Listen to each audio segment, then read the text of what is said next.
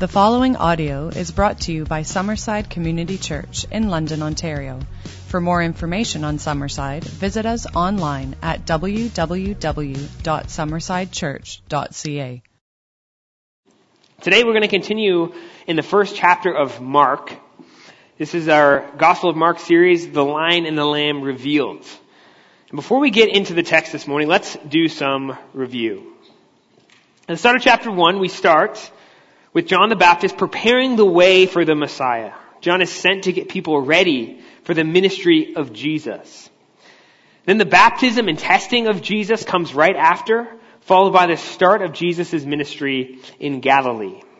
And Jesus begins proclaiming the good news with a simple message about the coming kingdom of God and a call to repent and believe. Jesus begins to gather disciples, starting with two pairs of brothers who were called by Jesus to leave their family fishing business and follow him. Last week we saw Jesus' authority at play as he shut down and cast out a demon while he was preaching. And this is Jesus' first display of authority and power. And people start to wonder who this guy is. Jesus is quick to shut up the demon, keep him quiet, lest he reveal who Jesus really is. And Jesus doesn't want people to have a demonic faith, which is believing out of fear.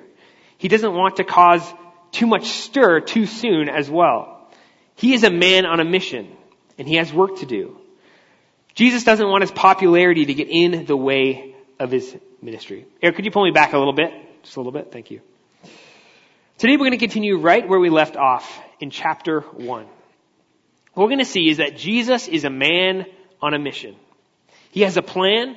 He has a strategy and he's going to accomplish. He isn't going to get distracted by what's going on, what people think. He isn't going to get comfortable in one place. He's going to continue to be on the move so that more people can hear his message. Unlike a typical influencer or politician or entertainer of today, who's looking for more engagement, more followers, and trying to go where anybody wants him to go, to get their message across, to become as big as possible, Jesus' mission is people, not popularity. Jesus isn't distracted or tempted by the masses and the crowds or a positive response in one town. Jesus isn't a people pleaser. He's not going to do what his disciples expect or desire, but Jesus' mission is determined by his Father in heaven, not his followers on earth. And Jesus is concerned about his ultimate mission, which is to become the Savior of the world. So we're going to begin. I'm going to invite you to turn to Mark chapter 1, starting in verse 29. This is the second half of Mark. We're going to go to the end of chapter 1, walking through the text. We're going to look at 3 ways we can live like Jesus every day. This is a lot of text. We got about 26 or 16 verses. So we're going to take our time. We're going to get through all of it. We don't want to miss anything. But that's going to be most of our job today, is looking through this second half, ending chapter 1. We are trying to get through Mark in one by the end of the year. So we're not going to spend 2 years doing this. So sometimes we're going to have to go a little faster than we would like, but we got lots to cover. So we're going to get into this. Before I begin, let me pray and ask God to reveal his word to us. Father, you are good. We are trusting you as we open your word, knowing that we're coming face to face with who you are, who you've revealed yourself to be in the person and work of Jesus Christ.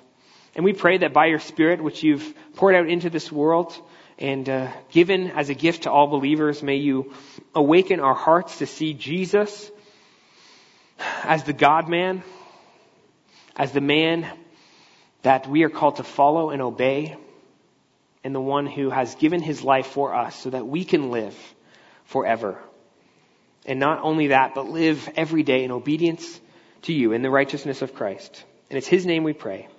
Amen. Starting in verse 29, we're going to take it a couple verses at a time. As soon as they left the synagogue, they went with James and John to the home of Simon and Andrew. So as you can see, this is right after the previous scene. They were at the synagogue. This is the Sabbath day. They went to do their worship. Jesus was preaching. He was teaching. And this is where he cast out the demon. And immediately after that, it's one of Mark's favorite words. Immediately after that, some of your translations may say that, as soon as they left the synagogue, they'll go to Peter's house. Now, if you go to Capernaum today, which is not called Capernaum, it's called something else. But if you go there, you can actually go to the synagogue that Jesus taught at, and very close by you can go to Peter's house. Most archaeologists are very confident this is Peter's house and this is the synagogue. And they're very close to each other. This is not a far walk. It is the Sabbath. You can't walk very far on the Sabbath. So this makes sense. It's actually really neat. If you actually go to Peter's house, there's this church built over top of it, and the floor is made of glass. You can actually see that there's an early ancient church that was built on top of, or Peter's house was renovated to an early church, and you can kind of see the Christian graffiti or the Christian symbols that are there today, which is actually really neat. That's what I love about the Gospel of Mark and even all the Bible. We're talking about real places. We're talking about real people. So that's verse 29. And then in verse 30, Simon's mother-in-law was in bed with a fever, and they immediately told Jesus about her. Another thing to notice, remember, Mark is getting his information. He's getting this account from Peter. This is Peter's house. This is Peter's mother-in-law. Notice also that Peter is married. First clue. You have to be married to have a mother-in-law. I know that sounds obvious, but the Catholic Church hasn't picked this up. So, seriously. So Jesus was married. We don't know we don't have a lot of information about Peter's wife. We don't know if she's always there, or if she's at home, or if she's passed on. We can only speculate, but we do know later that Peter is said to travel with his wife in 1 Corinthians 9-5. And so the point is that Peter was married, and this is not a big deal, again, unless you're Catholic who believes that church leaders shouldn't be married, which goes beyond what the Bible teaches. And we say amen to that, don't we? So the situation here is that Peter's mother-in-law is very sick. We don't know what she was sick with, but Luke tells us, Luke's the doctor, Mark's not a doctor, so Luke tells us that she had a high fever. Ancient world had two types of fevers. There's a low fever and a high fever. High fever is the bad one. So what we do know is that she's very sick, and she's in bed, she can't do anything. So I'm sure Peter's thinking, if Jesus has authority over demons, maybe he can do other stuff, This would be Jesus' first miracle. It's about to be performed right here, because nothing has really happened yet, according to Mark, in this gospel. So maybe Peter's wondering, hey, I got my mother-in-law. Is anything you can do about that? Possibly. And Peter really hasn't realized who Jesus is. He's just been called to follow this rabbi. He doesn't know the full story of what Jesus reveals himself to be. So this is what happens next. Verse 31. So he went to her, took her hand, helped her up. The fever left her, and she began to wait on them. Just as a reminder, we don't have the text on the screen, and that's intentional so that you follow along in your Bible. So if you don't have your Bible, make sure you grab it in the seat back, use your phone, Wi-Fi, you got to download it, you got to get it done. But we want you to be following along in your Bibles here. That's something that we're passionate about here at Summerside. This is amazing. Okay, so Jesus completely heals this woman. Notice how Jesus approaches her and heals her. Jesus isn't like Shrek. If you've seen Shrek comes crashing into Fiona's tower, and he goes over and takes her by the shoulders and shakes her and says, "Wake up!" Like that. Jesus isn't like that. Jesus comes very gently, grabs her hand, and lifts her up. I kind of think of a knight taking a lady by the hand and leading her down out of a carriage or down the stairs. He's very gentle. And like we just sang, Jesus is strong and kind. He has the authority to heal, but he is gentle. Contrast this with the previous scene where Jesus, there's like yelling and screaming and there's shouting and there's commanding and spirits are being taken out. It's very different. It's a public scene. This is at a private home, very personal touch where Jesus is just taking her by the hand, doesn't say a word, and lifts her up. It's very beautiful. Notice the response from the woman as well. She began to wait on them, it says. And this shows a couple of things. First, the healing is immediately and utterly effective, demonstrating Jesus' authority to heal sickness. There's no recovery day that we usually need. After we've had a long day of a fever, usually a recovery day that you need to before you kind of start doing the tasks that you need to do. No, there's none of that. She immediately gets up and she starts to serve. And second, this shows the heart of gratitude and service to Jesus that this woman has. She's the host after all, and this is what she wants to do. She doesn't complain about having to serve or begrudge her role as host. She has a heart overflowing with thanksgiving and service. So they spend the rest of the day at Peter's house. It's important to understand that the Sabbath day begins and ends at sundown. That's important. We kind of start our days in the morning and they end in the evening.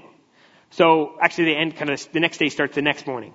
The Jewish days, they start in the evening. So the day starts in the evening. Let's just get your head wrapped around that. So then this is going to make sense to you. So the Sabbath day starts in the evening, and the next evening, the next day starts. So as soon as the sun goes down, that's the end of the Sabbath day. Do you understand? I know it seems simple, but it's easy thing to miss. So if we look in the next verse, in verse 32 and 33, this will make sense. That evening, after sunset, the people brought to Jesus all the sick and demon-possessed. The whole town gathered at the door. So everyone was waiting for the Sabbath to end so they could bring the sick and demon-possessed. So word has gotten out somehow. I guess this is not that big of a town. Everyone was at the synagogue and they saw what happened. They're like, this guy could be something. So let's bring our sick people and our demon-possessed people for him to heal. So as soon as the sun goes down, and they say about 3 stars in the sky, when you see 3 stars in the sky, the Sabbath day ends. They come out and they bring their sick, they bring their demon-possessed to be healed by Jesus. And it says the whole town is gathered at the door. This could be about 1,000 people, 1,500 people. This is a lot of people. So what does Jesus do? Does he send them away? No, he sees them, he heals them, and he casts out demons. Verse 34 says this. And Jesus healed many who had various diseases. He also drove out many demons, but he would not let the demons speak because they knew who he was. Same kind of situation as we saw in the previous section there. He doesn't want to have. We'll get to that in a second. Notice there's a distinction between the sick and the demon-possessed. Now, a modern temptation is to kind of read away, sickness and demon possession and try to smush them together, because, we're uncomfortable with demons. And the text just doesn't allow for that. Mark makes it very clear that demon possession was a very real, pervasive problem in Galilee. This was a dark place. Recall Pastor Leo referencing Isaiah 9. Remember the Christmas passage. Isaiah 9:2 says this, "The people walking in darkness have seen a great light. On those living in the land of deep darkness, a light has dawned." That verse, if you look in the context, it's talking about Galilee. Specifically, this area around the Sea of Galilee. This is a dark place where people walk in darkness, deep darkness, that is overcome with the kingdom of darkness. That manifested itself in having a high degree of demon possession. And Jesus, as a sign of the coming kingdom of light, is casting out demons and is ministering in Galilee as a fulfillment of this prophecy. It's important to understand. Again, Jesus doesn't allow the demons to speak. Why is that? Let's just review that again. Why doesn't Jesus want the demons to say who he really was? We did cover this a bit last week, but I'll just say briefly. Jesus wants to define himself on his own terms. And Jesus is looking for genuine, saving faith, not demonic faith that is based on fear. The demons believe and tremble. Remember, Jesus is a man on a mission, and he has his Father's timing and plan on how he's going to reveal himself. There's 2 kind of concerns that Jesus has, I think, here that are kind of unsaid. The first is that he wants to have this genuine faith. He doesn't want the demons to say, everyone should be afraid because this man is the Messiah. He doesn't want people to believe in him simply because the demons say so. The second one is that he doesn't want people to just have him be a miracle worker. He doesn't want them to believe he's someone that can do stuff for us. He can heal. He can cast out demons. he can be this magician guy. So he's trying to avoid those two things. And we'll see very soon how he tries to narrow in his mission very soon. So let's look at the next verse. Jesus spends a long evening healing, casting out demons at Peter's house. Who knows how long that is? At some point that ends and Jesus goes to sleep. I don't know. I'm going to guess midnight. That's what I'll just say. That just sounds like a round number to me, but who knows? It could have been later. It could have been a long time. If you got to go through a queue of about 1,000 people with all their sick people, that could be a long time. So I don't think he sleeps very long. Because verse 35 says this: very early in the morning, while it was still dark, Jesus got up, left the house, and went off to a solitary place where he prayed. Well, again, I'm just guessing. I'm going to say this at 4 a.m. This is my guess. Now, Jesus is not some CEO, productivity guru, life hacker that sets his alarm to get up early so that he can win at life. Jesus doesn't have an iPhone. He doesn't have an alarm clock. For some reason, he's just up. Maybe he had a specific strategy. He had a circadian rhythm, thing in order to get up at an early time. Maybe he just wasn't sleeping well and he woke up. Maybe God's Spirit woke him up. We don't really know for sure, but he is up. Jesus gets up and he goes to a solitary place, a deserted place, a wilderness place, a lonely place. This is the same type of place where Jesus was earlier in the chapter when he was tempted in the desert. The same word is used for the wilderness as it is for this solitary place. It's eremos. The same word is used. This is probably not the exact same location. It's probably not the exact spot, but it has the same idea. And we are meant to make that connection. He isn't getting up early to get his workout in or some form of getting after it or to crush it at life. He's getting up and going to a solitary place to pray. Luke tells us that this was a regular habit of Jesus in the coming context. During his ministry in Galilee, and I'm sure throughout his life, this is what Luke 5:16 says.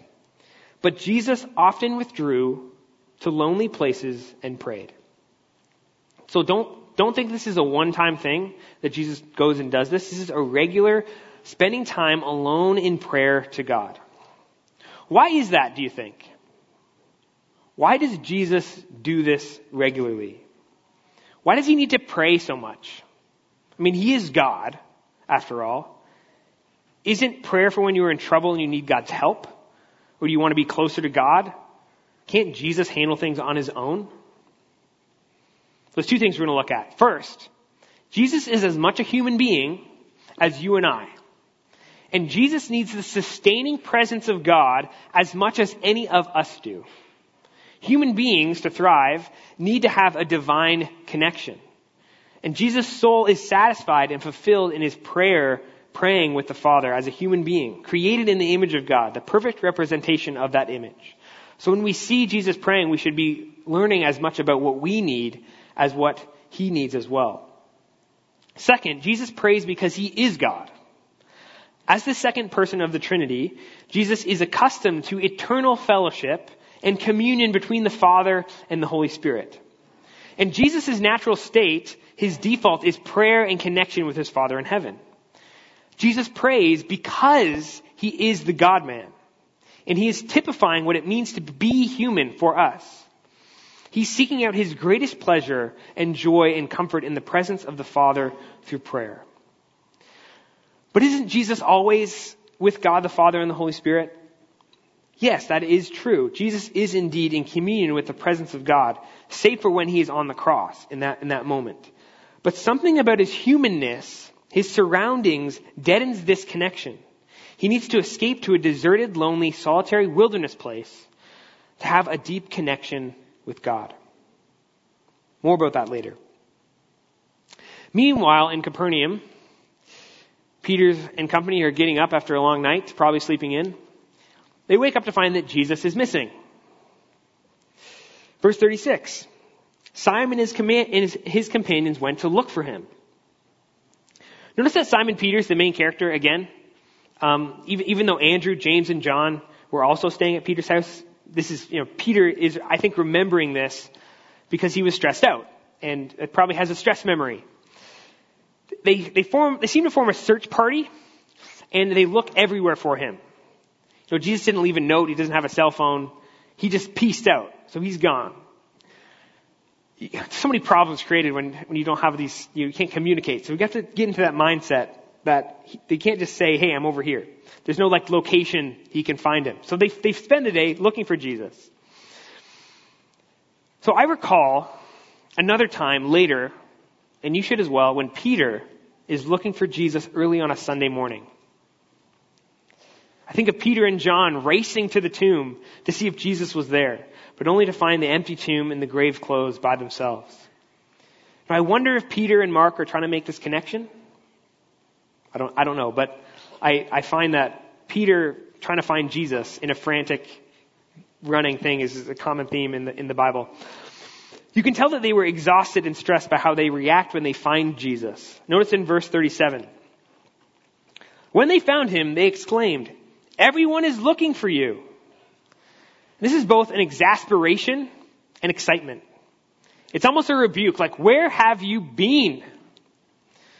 They're frustrated that Jesus ran off without telling them, and they don't understand why. We know Jesus. This is Jesus' MO. This is just what he does. You may also think of Mary and Joseph looking for 12-year-old Jesus in Jerusalem. Family had gone to Jerusalem for as per Jewish custom, and when they left their oldest son behind, they assumed that he had joined the group with hanging out with his friends, as 12-year-olds do, assuming he was just hanging out with some other kids. Realizing he was missing, they rushed back to Jerusalem and looked everywhere for him. And where did they find him? In the temple, with his heavenly Father. And I can see this wilderness or solitary place for Jesus being some sort of temple for him, where he would be with his Father in prayer. And also notice that this is also on a Sunday morning. I don't know if that's significant, but it's interesting to see that Jesus is going to worship on the Lord's Day. And I wonder if the early Christians would be like, hey, he's doing, that's what we're doing. We do that. I don't know. When the disciples found Jesus, they were also excited because everyone wanted to come to see Jesus. Everyone is looking for you. Jesus is super popular. The whole town is wondering where he is, if he's going to do more miracles. The disciples are expecting and perhaps asking Jesus to come back to Capernaum and keep up the good work. But Jesus is a man on a mission. He has other plans. So Jesus says in verse 38, "Let us go somewhere else to the nearby villages so I can preach there also. That is why I have come." So he traveled throughout Galilee, preaching in their synagogues and driving out demons. Jesus is very clear here that his mission is not to be a miracle worker only.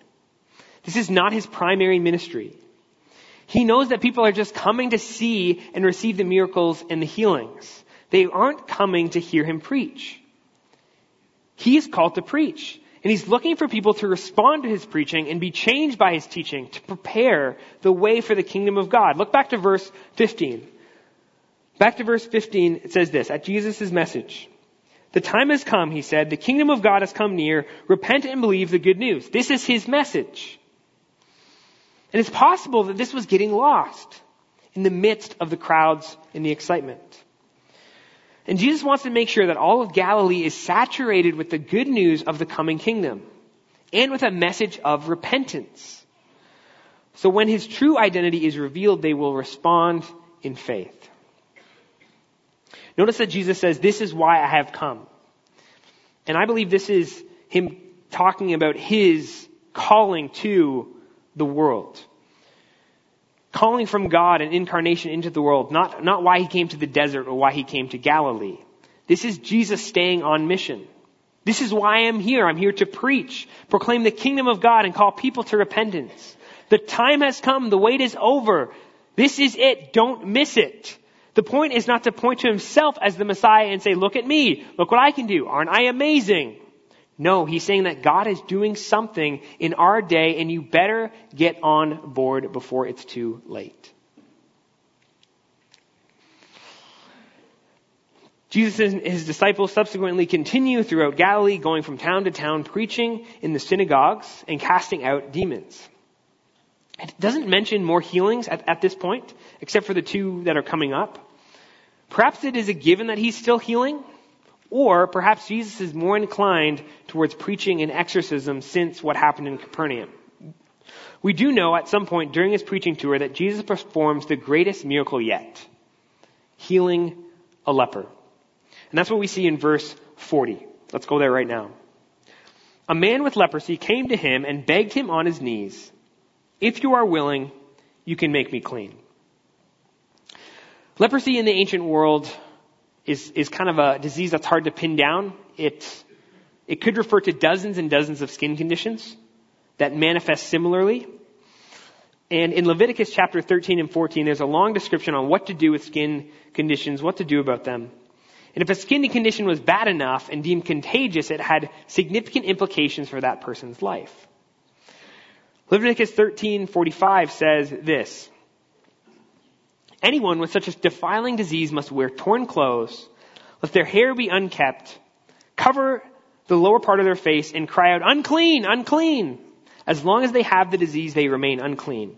They must live alone. They must live outside the camp." The thinking was that to protect the rest of the camp, the disease needed to be quarantined. Now, you may be thinking, well, that's very barbaric. That's very, man, how could they do that to people, to quarantine them? And, someone with, that just doesn't seem right. And you recall that we did this to healthy people for a long time. So let's be not too quick to judge here.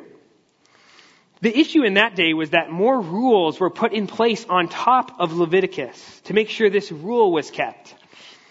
Now, I don't know what it's like to have more arbitrary rules like layered on top of each other in order to protect other people. I wouldn't know what that's like at all. I kind of try not to be sarcastic. I've been told I shouldn't do that. Let's just move on. There were huge social implications if you had leprosy.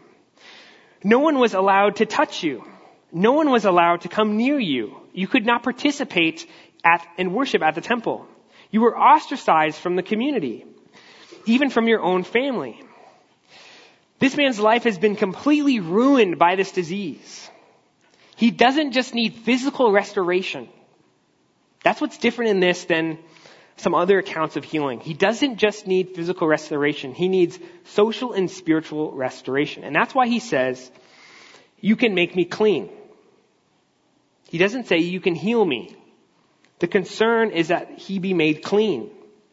It's not the physical side effects, but the social and spiritual side effects that come along with his physical condition. Healing leprosy was considered nearly impossible in that day. In the Old Testament, there were only 2 cases of someone being healed of leprosy: Miriam in Numbers 12 and Naaman in 2 Kings verse 5. And both were extraordinary circumstances, and by no means were either of them healed in the way that Jesus is about to heal this man. But one thing remains the same: they were directly healed by God himself. Let's see what happens next. Let's see verse 41. Jesus was indignant. Hold on. Time out. What did that say? Did that say indignant? Do you guys have indignant? Man, who ever heard of Jesus being indignant? What does indignant even mean? Some of you are wondering. It doesn't sound very Christ-like, for sure. A dictionary definition of indignant is feeling or showing anger because of something unjust or unworthy. Does that make sense to you? Most other translations have compassion or pity. Maybe you have that in your translation today. But that's completely different from indignant. So what do we make of this? This is not an issue of translation, but of transcription. You know how some people will say, how can you trust the Bible because it's been copied so many times? How do you trust it? Well, the irony is, the reason we trust that we have the text that we have today is because it's been copied so many times. There are so many copies of the Bible that we can compare them to recreate the original text. You can actually see errors. You can see them visibly by looking at the different copies. Now, Pastor Leo, I'm sure, is going to explain this in more detail when we get to the ending of Mark, which is fun. There are very rare instances, though, when there is a disagreement among scholars as to which word is original. And this is one of those rare instances. Either it says, Jesus felt indignant, or he felt compassion. So which is it? Compassion sounds right. So many scholars have gone with that. However, it's because indignant doesn't sound right that some scholars have argued that it likely was the original word used. And a well-meaning scribe, having a similar word, that was correcting, he thought he was correcting an error by changing it to compassion, as the words are somewhat similar. That's the other argument. The good news is, I don't think we have to choose, because both make sense in context. Compassion makes sense. That's an easy one. Jesus had compassion on hurting people. It says other places in the Bible where Jesus had compassion. That's obvious. That's a given. Jesus had compassion on Jesus' mother-in-law when he healed her, even though it doesn't say that explicitly. Jesus was a compassionate person. He saw people in their hurting and pain and lifted them out. In the context here, indignant can also make sense. Let's think about things that make Jesus angry. Demonic oppression makes him angry, for sure. Religious hypocrisy and legalism, definitely. Injustice, 100%. People getting in the way of his ultimate mission and purpose. Remember when Jesus said, "Get behind me, Satan," to Peter? It was when Peter was trying to distract him from his ultimate mission. All these things are represented in this one man, in this situation. Demons can affect the physical world in sickness. This man has experienced oppression from religious elites that have heaped on more rules that are necessary on top of the ones in Leviticus. He has experienced injustice because he has been as a social outcast and lost his family and friends and community. He's also about to get in the way of Jesus' mission from what he's about to do coming up. For all these reasons, Jesus could be indignant. But it's by no means indignant at this man as a leper in need. Jesus has compassion as well. We know this because of what happens next. So we're going to continue reading in verse 41. He reached out his hand and touched the man. "I am willing," he said. "Be clean." Immediately the leprosy left him and he was cleansed. No one had ever touched a leper before, at least not like on purpose. This was a game-changing miracle. He could have said, "Be clean," and that would be amazing enough. Before this, there was no concept that you could touch a leper and cleanse him. Only could go one way. You can only defile yourself, but things don't work that way with Jesus. Jesus' purity and holiness can extend to others without him being defiled. It says just as much about his righteousness as it does about his power. Here's what happens next. Verse 43. Got to keep moving. Jesus sent him away at once with a strong warning. "See that you don't tell this to anyone, but go, show yourself to the priests and offer the sacrifices that Moses commanded for your cleansing as a testimony to them." Instead, he went out and began to talk freely, spreading the news. As a result, Jesus could no longer enter a town openly, but stayed outside in lonely places. Yet the people still came to him from everywhere. This is where some of the indignation could be coming from as well, because Jesus is frustrated. Jesus literally casts him out from them and sends him away as if he were a demon. He casts him out. He sends him out. The same language is used there. And Jesus is concerned with a few things. First, he's concerned about the man's social and spiritual restoration, right? That's his concern. And to be restored to society, he has to obey what was commanded in Leviticus 14. He's got to go through the rituals. Otherwise, he remains unclean. And notice Jesus' respect for the Mosaic law. He observes the Sabbath. He also wants this man to obey the cleansing practice in Leviticus for lepers. We're still under the old covenant there until the kingdom is inaugurated with Christ. Something to note. Second, Jesus wants this to be a testimony for the religious leaders. As a testimony to them, it says at the end of verse 44. He wants to plant those seeds of faith in their hearts as well. Thirdly, and most importantly, Jesus doesn't want to make a big fuss about this. because it goes against his strategy. Jesus wants to preach as his main mission. He doesn't want to just be a healer. He wants to preach in the synagogue. And this healing is so amazing to everybody that now he can't go anywhere. As a man on a mission, it's frustrating when people don't cooperate with you. And Jesus' mission, thankfully, is not completely derailed. He's still able to accomplish what he came to do. Okay, that was a lot. That was us walking through those 16 verses. And I want you to see what I'm seeing in the text. Jesus is a man on a mission. He's not going to be distracted by popularity. He's concerned with people. He doesn't allow himself to get drawn into pleasing those around him. He spends time alone with his Father in heaven. He doesn't want to get typecast into a miracle worker. He wants to preach. And just as Jesus is a man on a mission, we are a church on a mission. As followers of Jesus, we should seek to imitate Jesus in our everyday lives. So what can we learn from Jesus from this passage? How can we live like Jesus every day based on these verses? There are 3 behaviors we can imitate as a church on a mission. So let's go through these 3. The first is a personal touch. The first behavior we can adopt from Jesus is a personal touch. It's the personal touch of Jesus that stands out here in both the healing of Peter's mother-in-law and the healing of the leper. Jesus takes the woman's hand and helps her up. Jesus touches the untouchable leper. Despite the crowds at the door and the people coming from all over to see him, Jesus has a personal touch. Jesus sees people in their need and sees them as image bearers of God.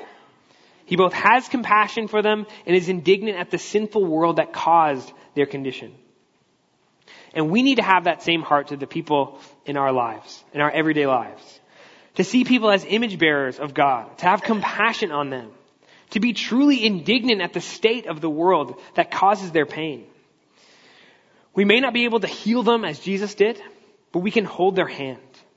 We can put an arm around their shoulder. We can hug them. We can sit with them. We can walk them through the pain. And we can appeal to the God of healing to heal them if he is willing. If you have a hard time loving people, try by starting in a small way like this. How can you do something small, a personal touch that can make a big difference?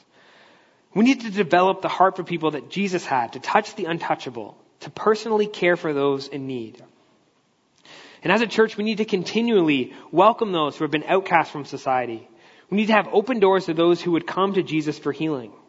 We need to have open arms to welcome those who are seeking social connection and spiritual renewal. Jesus desires us to be his hands and offer his personal touch of healing to the world. And this heart for people and love for others doesn't just come out of nowhere. Doesn't necessarily come natural for all of us.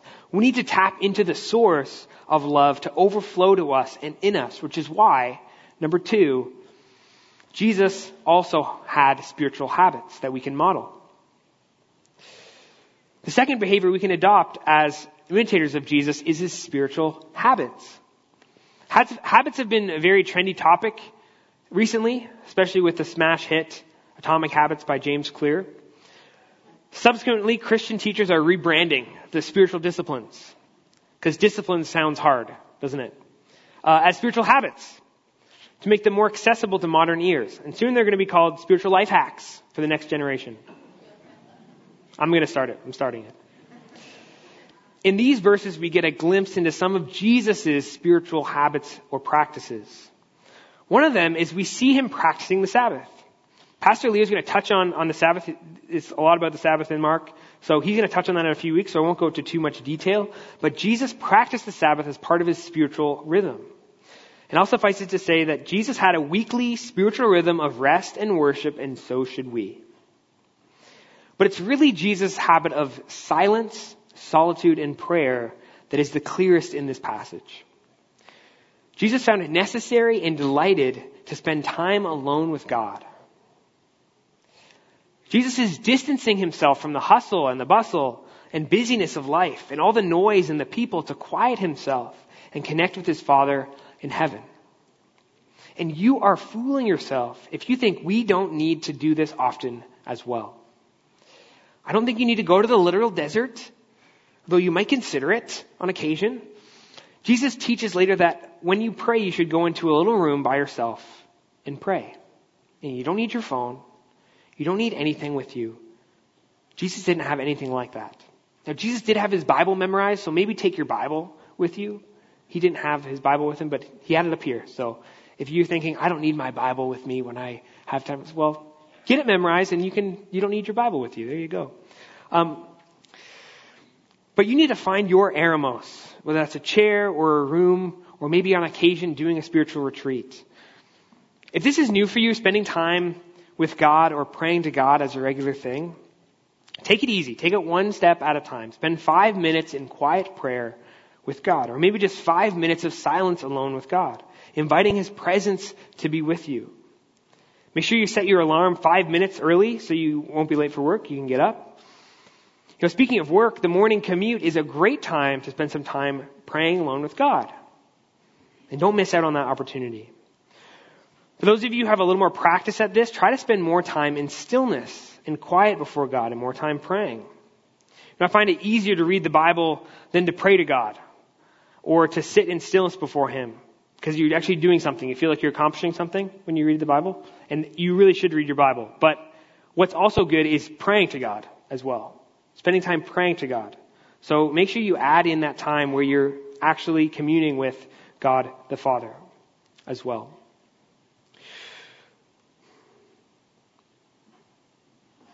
So don't miss out on the time you can spend with God. The more you practice this, I believe, the more you will enjoy it and desire it like Jesus did. We need to be focusing in on the God of love so that we can love others as well.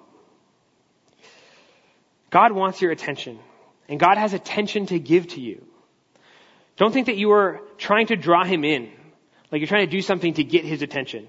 He's ready and willing to be with you at any point. Listen to what C.S. Lewis says about this.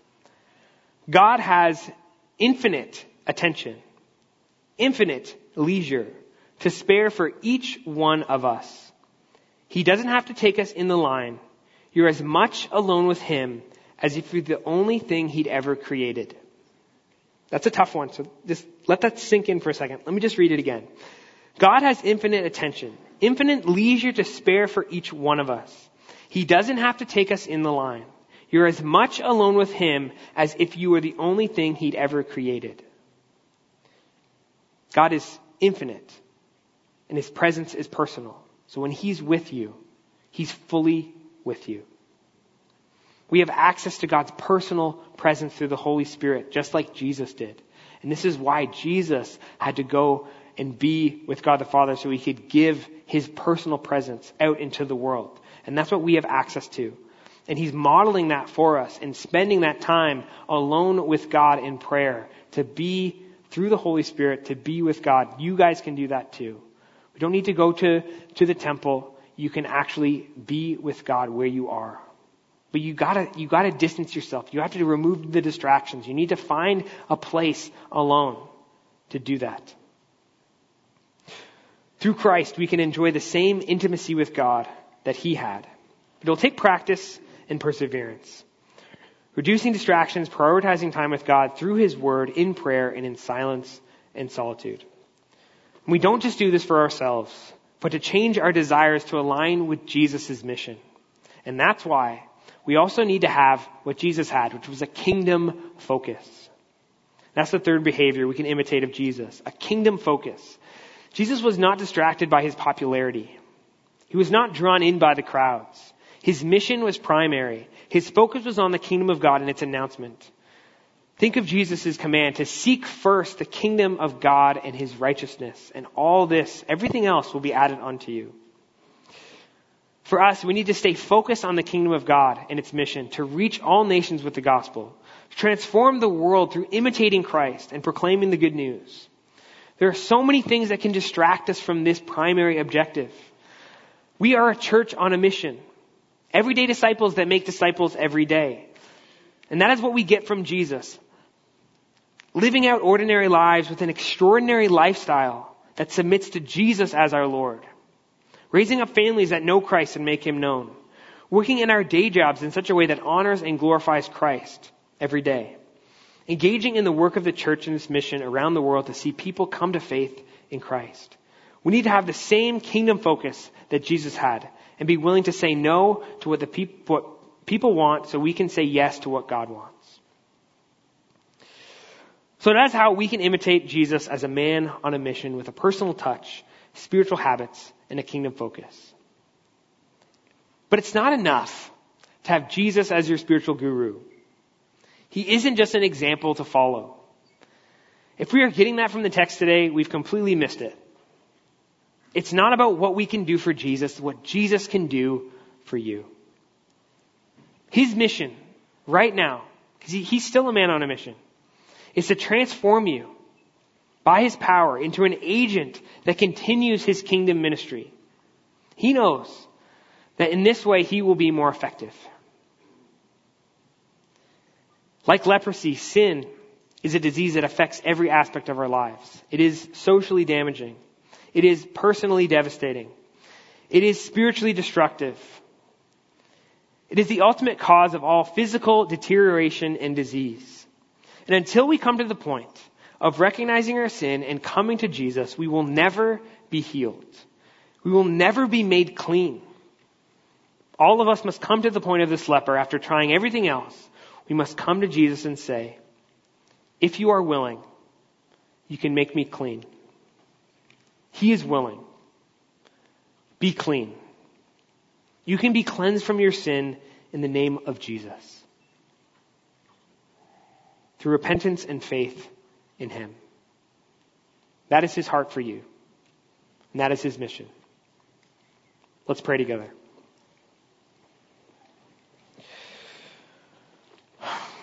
Father in heaven, you are a good God. You are great and majestic. And we thank you so much for your word that you've given to us by your Spirit. We ask now that you would plant these seeds in our hearts, that we would be a people on a mission, that we would see people as image bearers of Christ, that we would truly recognize the destructive nature of our sin and seek to be cleansed by coming to Jesus on our knees and asking to be cleansed. Father, may you continue to stir up hearts of repentance and faith in each one of us. As we continue to seek you as a community, we trust you to be faithful in moving amongst us. Stir our hearts for the lost, that we would be relentless in our mission. Father, do not leave us alone, but when we get alone, may you be with us. Help each one of us to find a place where we can spend time with you. You delight to be with us. We thank you that you're here with us now, awakening our hearts and stirring us to action. As we just heard your word, may we be those who are doers and not hearers only. May we be those who have ears to hear. Thank you so much for what you're doing in our lives. And we trust you every day to continue your work in us and carry it on to completion. In the name of Jesus we pray. Amen.